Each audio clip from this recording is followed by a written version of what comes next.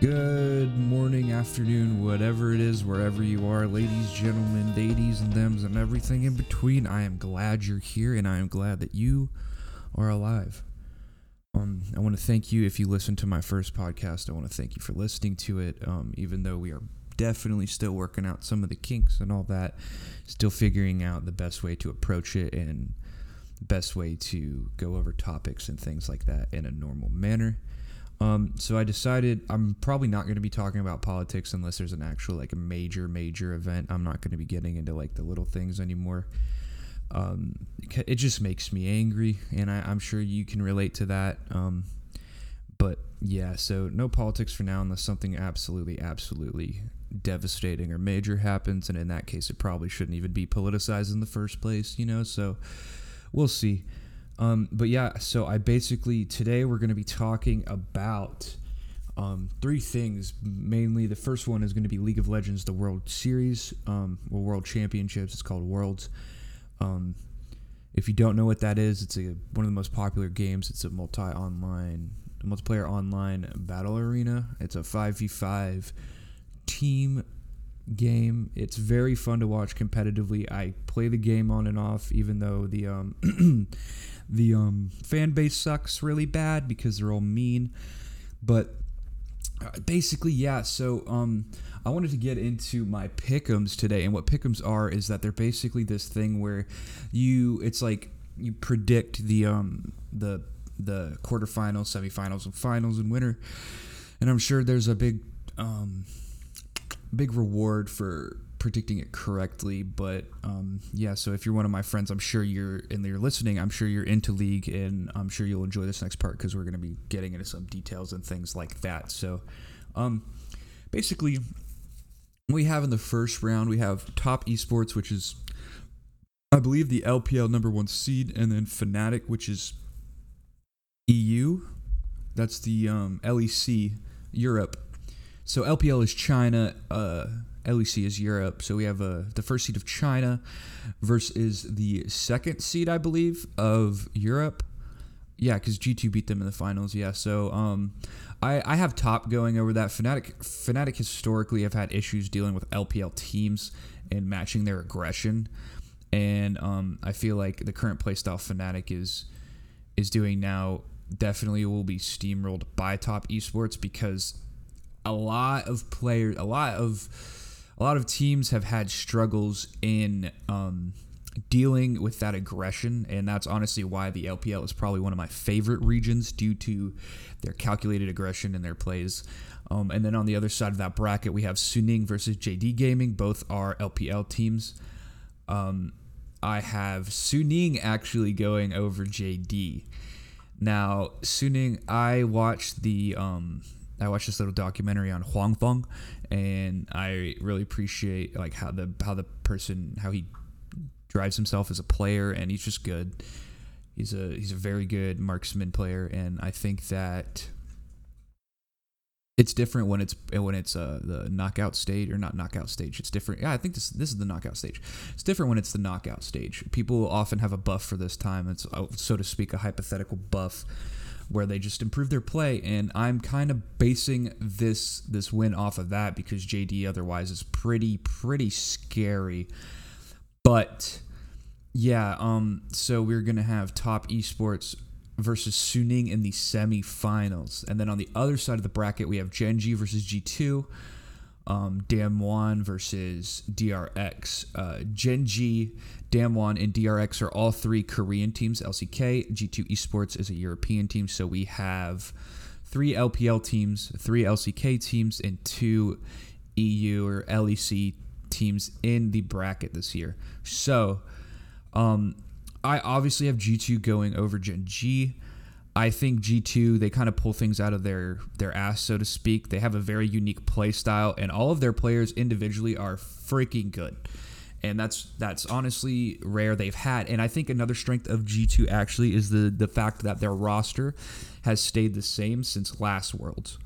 And that matters because that helps solidify teammate synergy, and that helps solidify like overall cohesiveness in how you rotate and deal with things on the map. And Genji's Korea, excuse me, I'm not sure which seed. I don't follow LCK that much anymore because you have to like wake up early to watch it. But Genji, I'm not sure what seed they are. I know they have Klid. Klid is a very good jungler, and BDD as well. I could be mistaken. But they have good players, but I feel as if the Korean playstyle is counteracted by the G2 playstyle of we don't know what we're doing until we do it. So Korea is often very meticulous and calculated in the way they make their decisions as a team, whereas China is that, but they're also aggressive, and where Korea often doesn't take a fight unless they're for sure that it will work. G2 throws that out the window. They pick odd picks. They cheese all the time. They do weird strats. They win a lot of their games by backdoor. And backdooring is just basically pulling the win out of your butt because the whole team is trying to push and one of your players just sneaks back. But you all, if you're listening and you know League of Legends, I don't need to explain what a backdoor is. But yeah, so on the other side of this bracket, we have Damwon versus DRX. DRX being 4-2, Damwon being 5-1. I chose DRX. I'm a Chovy fanboy. Back when he was on Griffin, he was a very good player, and he kind of like shocked me. And I think he has a lot of potential, and he often reminds me of a young Faker with how good he plays, or how well he plays in the plays that he makes. And the fact that he's young means that he has even more time to improve. And I feel as if that is their strongest aspect is DRX and how, or as is Chovy, and how his team can play well around him. But however, I haven't been keeping track of the Korean teams at Worlds, and it's not anything specifically. It's been hard to keep track because the matches are up like at Eastern time. It's in China. It's in a time zone in China, so we have to wake up pretty early, like 5 or so, to catch the matches, which is that's hard when you're depressed. So it's going to be a no from me, boss. So then I have G2 Esports over DRX for the same reason they beat Gen G. Very, very, very hard to sort of deal with G2's playstyle when you're slow and meticulous rather than aggressive and calculated. And so basically for finals, that leaves Top Esports, China's number 1 seed, with G2 EU's number 1 seed, which is it's basically the same thing that happened last year, but with FPX and G2. I believe that I want G2 to win. I picked G2 to win because by some miracle, I think that if they adapt to the LPL's aggression by either out-aggressing or baiting them to make aggressive plays on one side of the map, where they can get objectives and other things on the other side of the map. I think that's a very basic understanding of it, but I think if G2 plays something along those lines, all their players are smart enough and good enough to where they can make that happen. But I will say this, I think, this is a personal opinion, but I think if Top wins the first game, G2 is going to lose. If Top Esports wins the first game in the best of 5, it's going to be a 3-0 sweep because it's too familiar for the team, and it's probably going to put them into a bad headspace. So yeah, hopefully G2 wins. I mean, I'm okay with whatever. I love watching professional League of Legends. I'm salty because I'm not good at the game, and I think that's okay. You know, it's okay to not be good at things, and it's okay to enjoy it. Like, I was horrible at football in high school, but I still watched every Steelers game, and I watched that one playoff game where they played the Broncos, and Tim Tebow threw a fucking touchdown pass in overtime, and I got mad. I remember that. But I don't watch football anymore, so it's hard for me to remember things like that. But I will say this, though. G2 is definitely my favorite team at the tournament. I love the way Yanko screams. It reminds me of myself and how I scream when I'm playing video games with my friends. And I think, just personally, he's one of my favorite players. So, yeah, I think G2 is going to take it all. But if they lose one game of the best of 5, or if they lose that first game, I don't think they have the capability of coming back from that mental game, or that mental like wear down that they put on themselves. But otherwise, I think G2 could very well take it. And we are going to segue into our next section of the podcast, which is going to be about Formula One. And if you guys don't know what Formula One is, it is a European racing series, the pinnacle of motorsport. One of the things I recently got into, and I very much love talking about it because motorsport's cool. It's very, very awesome, and it's the Formula One community, at least in my experience, has been very welcoming, and everybody I've met and talked to that is into Formula One have been sweet and nice. So we are going to look at the calendar because they just had this race at the Nürburgring, which we spoke about last time. I don't remember. I'm not sure which.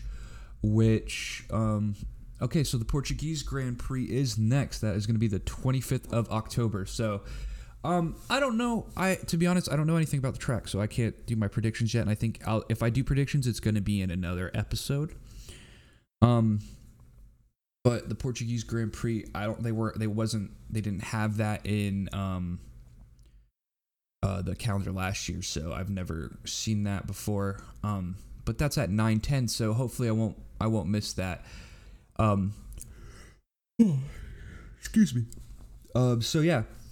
A little tired this morning.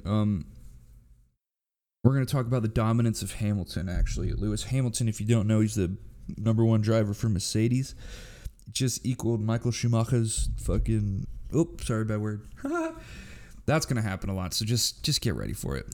He's just equaled Michael Schumacher's 91 wins, and Michael Schumacher is arguably the best driver of all time. Hamilton is up there. I think they share. It's perfectly reasonable for them to both share the that title. However, they raced in different eras. They had some races together for sure, but Schumacher came. I'm not sure when he won his championships, and also Lewis won some championships before the V6 hybrid, I think. So it's hard to say. I like Hamilton. It's the same thing when like people don't like the Patriots because they used to win so much because Bill Belichick cheats. Anyways, people don't like him for that reason, and I mean that's valid too because it makes the races boring. But I also think the way the cars are designed is what makes the races boring. It's not necessarily the engine. It's more so the cars are so wide and big, and they focus so much on aero. You can't really get next to each other and like actually race. You just have to like give each other space, or your car fucking like dissipates into carbon fiber dust. So I think it's really weird. But like, so Formula One from an American fan perspective is kind of weird because I've only met like one other person that has been into Formula One, and my partner, there's somebody that they work with that's into Formula One, and those are the two instances of American fans that I've experienced outside of like talking on like forums and things, but I don't really even do it that much. I'm not really a fan of that much. So yeah, but basically it's weird coming from an American perspective when all you're used to is NASCAR. There's a lot of NASCAR has road tracks, but or not road tracks, but non-oval tracks, I think. But I never watched NASCAR because a lot of the NASCAR fans I had issues with how they acted and things like that, and not to paint NASCAR fans as a monolith because that's not the case anymore.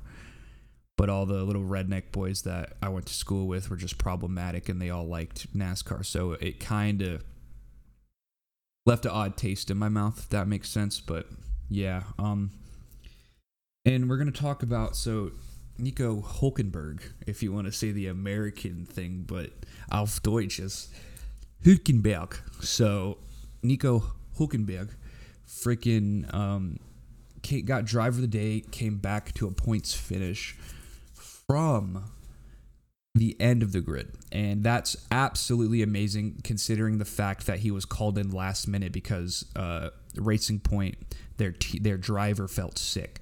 So Hülkenberg came in and he was like, all right, I'll drive for y'all. Did bad in qualifying, which is completely understandable because he just kind of just showed up. But then in the race, he put his head down and made progress, got the team the points that they needed. And this, I want to use this to segue into the next point, that I think Hülkenberg needs to go to Red Bull. I think Red Bull doesn't need a younger driver like Alex Albon, but Alex Albon by all means should be in a Formula One team. I don't think Red Bull's number 2 driver should be a younger driver because they already have Max Verstappen. Max Verstappen is a superstar. He's a very, very good driver. I think he's the youngest driver to ever start a Formula One race. and he's absolutely insane. They call him the Flying Dutchman. He's pretty crazy. He's funny as hell, and he's a very, very, very solid racer. And I think, in my opinion, that if Red Bull were to pair Hülkenberg up with Verstappen, it would give him that dynamic of an experienced, consistent driver with a young, hot superstar. And that would help Red Bull eventually eke up on Mercedes in the constructor standings. Because Alex Albon hasn't had that good of a performance lately in comparison to how it used to be with Daniel Ricciardo. Daniel Ricciardo and Max Verstappen always were within a few points of each other. And I understand Albon's been getting the short end of the stick because being the number 2 driver for Max Verstappen can't be easy by any means. So that's completely understandable, and I just think he should be put through the ropes of playing through, because he had 1 year at Toro Rosso and then he was just promoted to Red Bull. So I believe that he needs to do more time in the younger or in the lower teams, and to let him build up that repertoire and that racecraft, I guess, in Formula One. But also, I'm just an American that watches it on the internet. So what is my opinion worth? But you're listening to it, so who knows? Yeah, so Hülkenberg